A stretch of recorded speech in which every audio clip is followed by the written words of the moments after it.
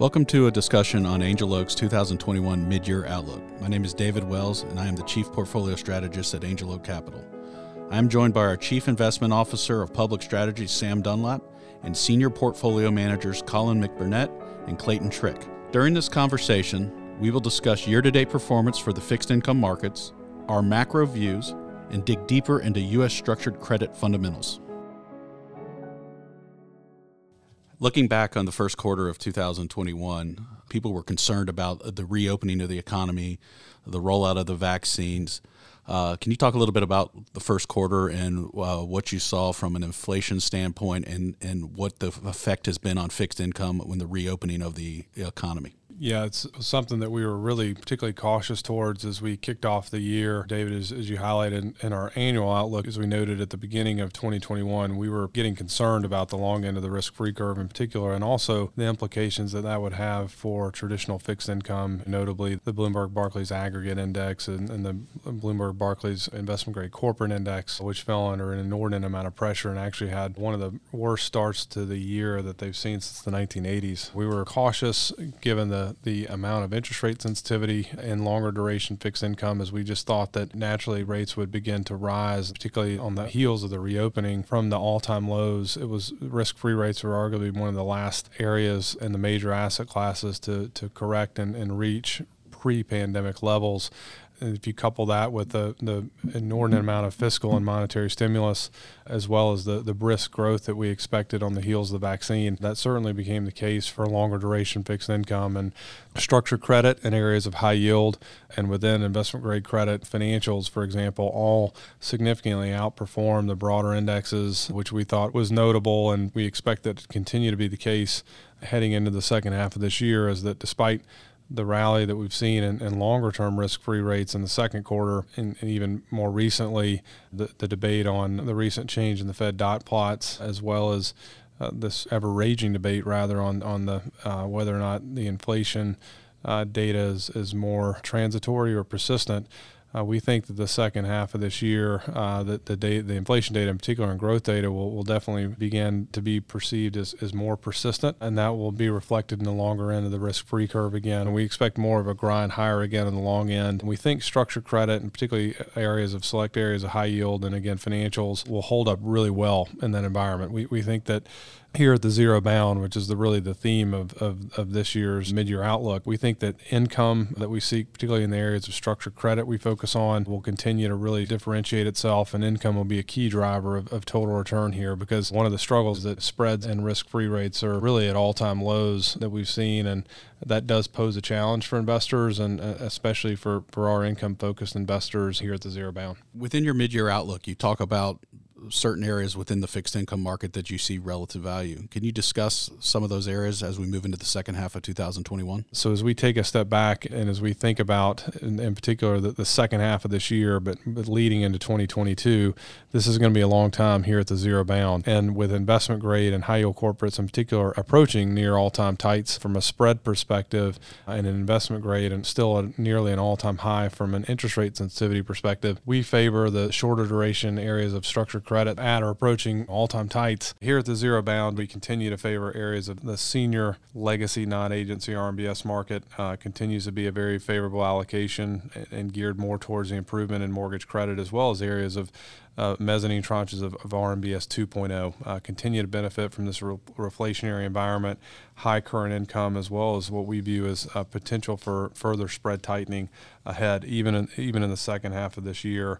We also favor seasoned areas of consumer and auto ABS, again backing the reflationary themes here that we capture, for example, in RMBS, the reflationary aspect of U.S. houses. We're seeing that in the auto ABS allocation, but also just the very favorable credit profile of the U.S. consumer. Not only are they benefiting from rising wages, but a very robust labor market that we expect to continue.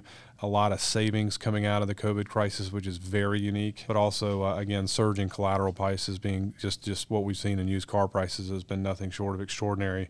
And we also favor areas away from RMBS and ABS. Those include CLOs. We're positioning the portfolio within the CLO allocation to continue to benefit from the low corporate credit default rate, as well as the greater protection that you garner for some of the favorable characteristics of bank loans, given that bank loans are floating rate senior secured loans to high yield corporations in the U.S. CLOs give you extra credit and protection in the form of over collateralization or a credit enhancement that we continue to like in this environment. But CLOs, in our opinion, offer much more relative value and high current income in a floating rate security. So that we think that'll continue to be a key driver of income and potential price appreciation here in the second half.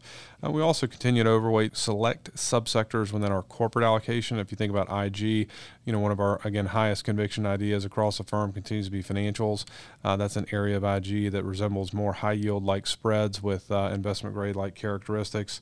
And then within the high yield allocation in particular, just favoring pro-cyclical, higher growth areas of the economy that are benefiting from the inflation and asset-heavy balance sheets. Those include financials, energy, and basic industries, again, over sectors with less relative value, such as communications, pharmaceuticals, or health insurance. And then within CMBS, we continue to be very selective. Again, CMBS has faced a tremendous amount of credit headwinds coming into and out of COVID. We continue to be very selective there, but we've been pleasantly surprised at what we've seen thus far, and particularly collateral values within CMBS, but continue to favor select niche opportunities with very conservative underwriting standards and high current spreads. One of the concerns in the first half of the year was that we would see a pickup in inflation. Now that we've seen a pickup in inflation, do you think that the inflation is going to be more transitory or persistent? So we're definitely more in the persistent camp. The debate will continue to rage on, but I think that even some of the transitory inflation got a lot of market participants' attention. Notably, again, just the pure year-over-year rise and the headline number of 5%, driven by some pretty meteoric rises in areas that we'll touch on today, like used car prices, home prices, far beyond a lot of market participants' expectations, regardless of supply bottlenecks. You just had some incredible price action there that we think those factors may perhaps be a bit more transitory, but some of the persistence, in our opinion, is going to come through a lot of how we think about not only these strategies from a pure credit fundamental standpoint, but also due to a lot of the very favorable pro-demographic trends that we're seeing in the U.S. from the millennials. So millennials apply across a whole host of our strategies, and you'll see that in this year's mid-year outlook. But the interesting component of where the millennials sit today, being at their prime years for not only household formation, but also leverage and buying their first home and actually increasing their leverage notably, that's historically been attributed to some more persistent inflation data. The baby boomers, for example, as they reach their prime household formation and leverage years,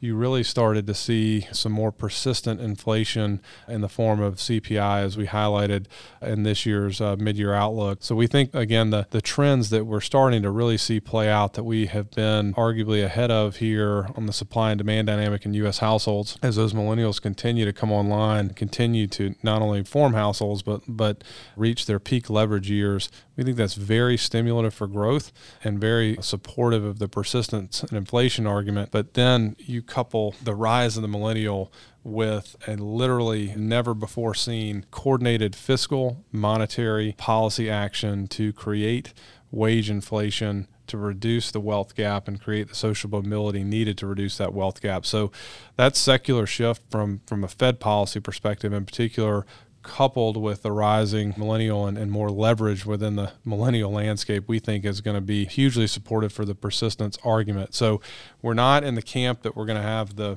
1980s style inflation, but could we persist in the 4 to 5% range here over the next couple of years? We think that could definitely be the case, and we would, again, caution investors as you grapple with the zero bound to be tempted to extend duration in environments like this. Sam mentioned a little bit about housing and used car values as areas that we've seen pickups in valuations. Obviously, residential real estate in the United States has been probably one of the star performers coming out of the March 2020 COVID shutdowns. Colin, can you talk a little bit about what's driving the higher prices in the mortgage market? And do you see this as being something similar to what occurred in 2008? Sam touched on some incredible home price appreciation numbers. The last Case-Shiller reading before we recorded this was up 13.19%.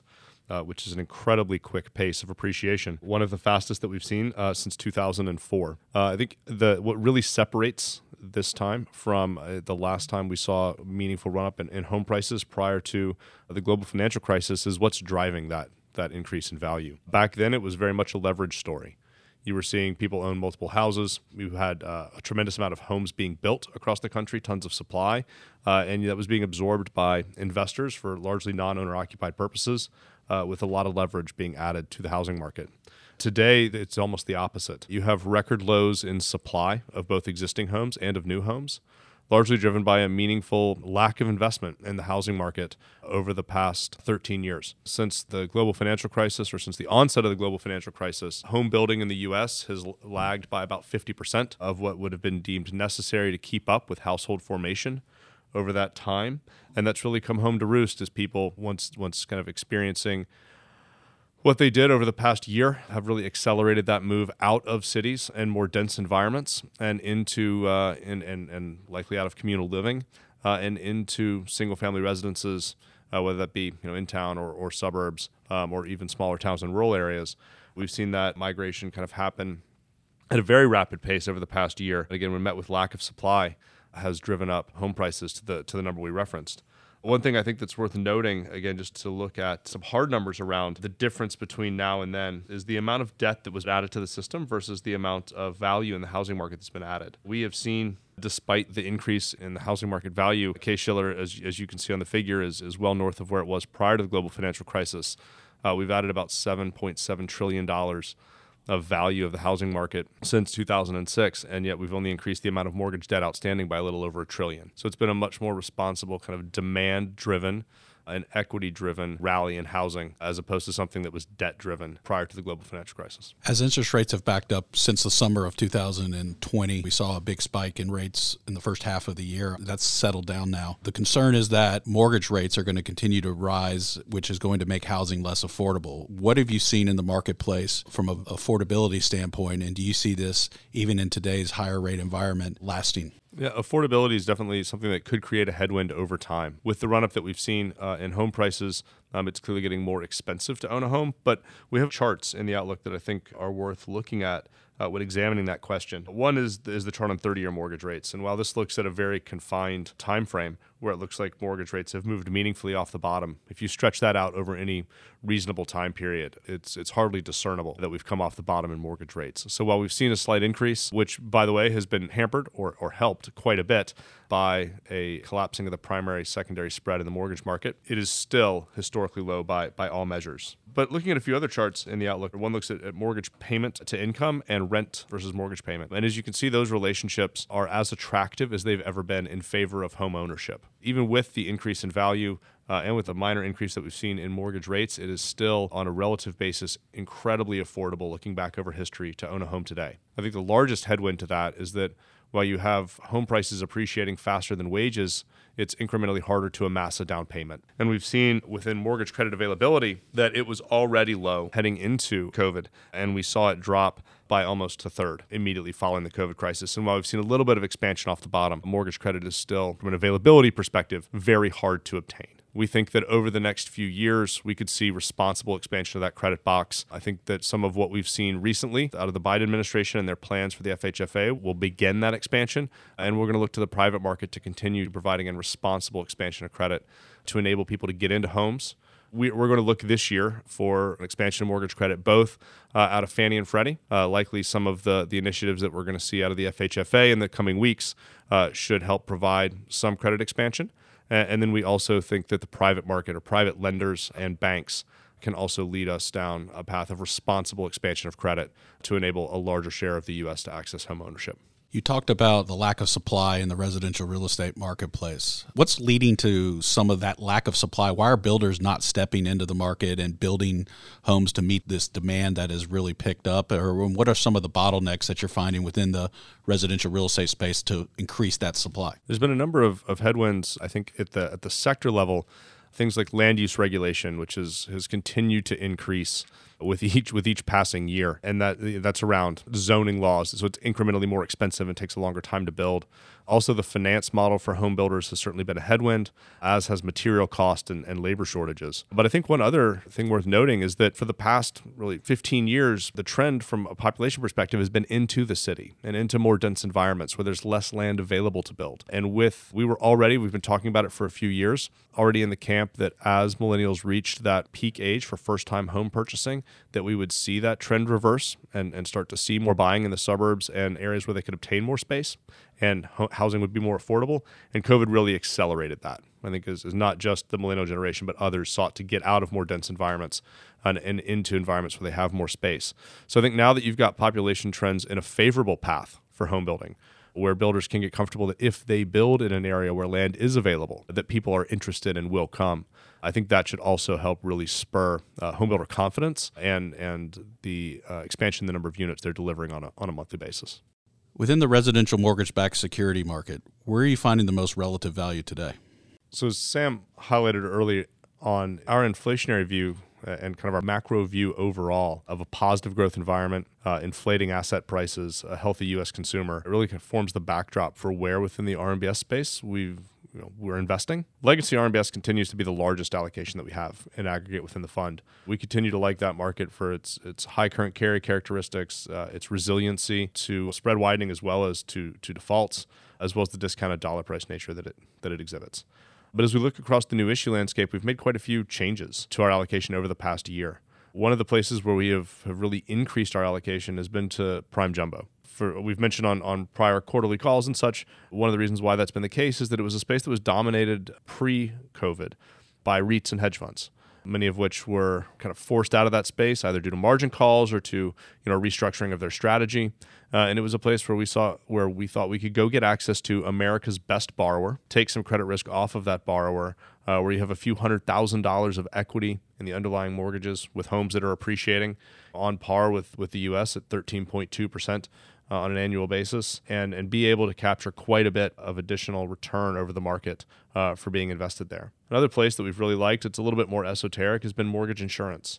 Mortgage insurance is very LTV dependent. It focuses on higher loan-to-value mortgages, most of which are originated by Fannie and Freddie as part of their first-time home buyer programs. And that has been a place where we've been able to utilize our macro view of home price appreciation and, again, of a healthy consumer to take some credit risk there as well and really benefit from that reflationary environment that lead to those positions being particularly high carry, lower credit risk than what was originally assumed at issue, and much shorter than we were originally expecting as well. So those two spaces have been kind of our favorite places to allocate new dollars over the past year. That's come at the expense of some of the reperforming loan allocation that we've had, which has continued to tighten in. So we've really benefited from that spread tightening, but don't at today's spreads see a whole lot of additional total return there, as well as non-QM. It's been a wonderful time for non-QM issuers to issue bonds.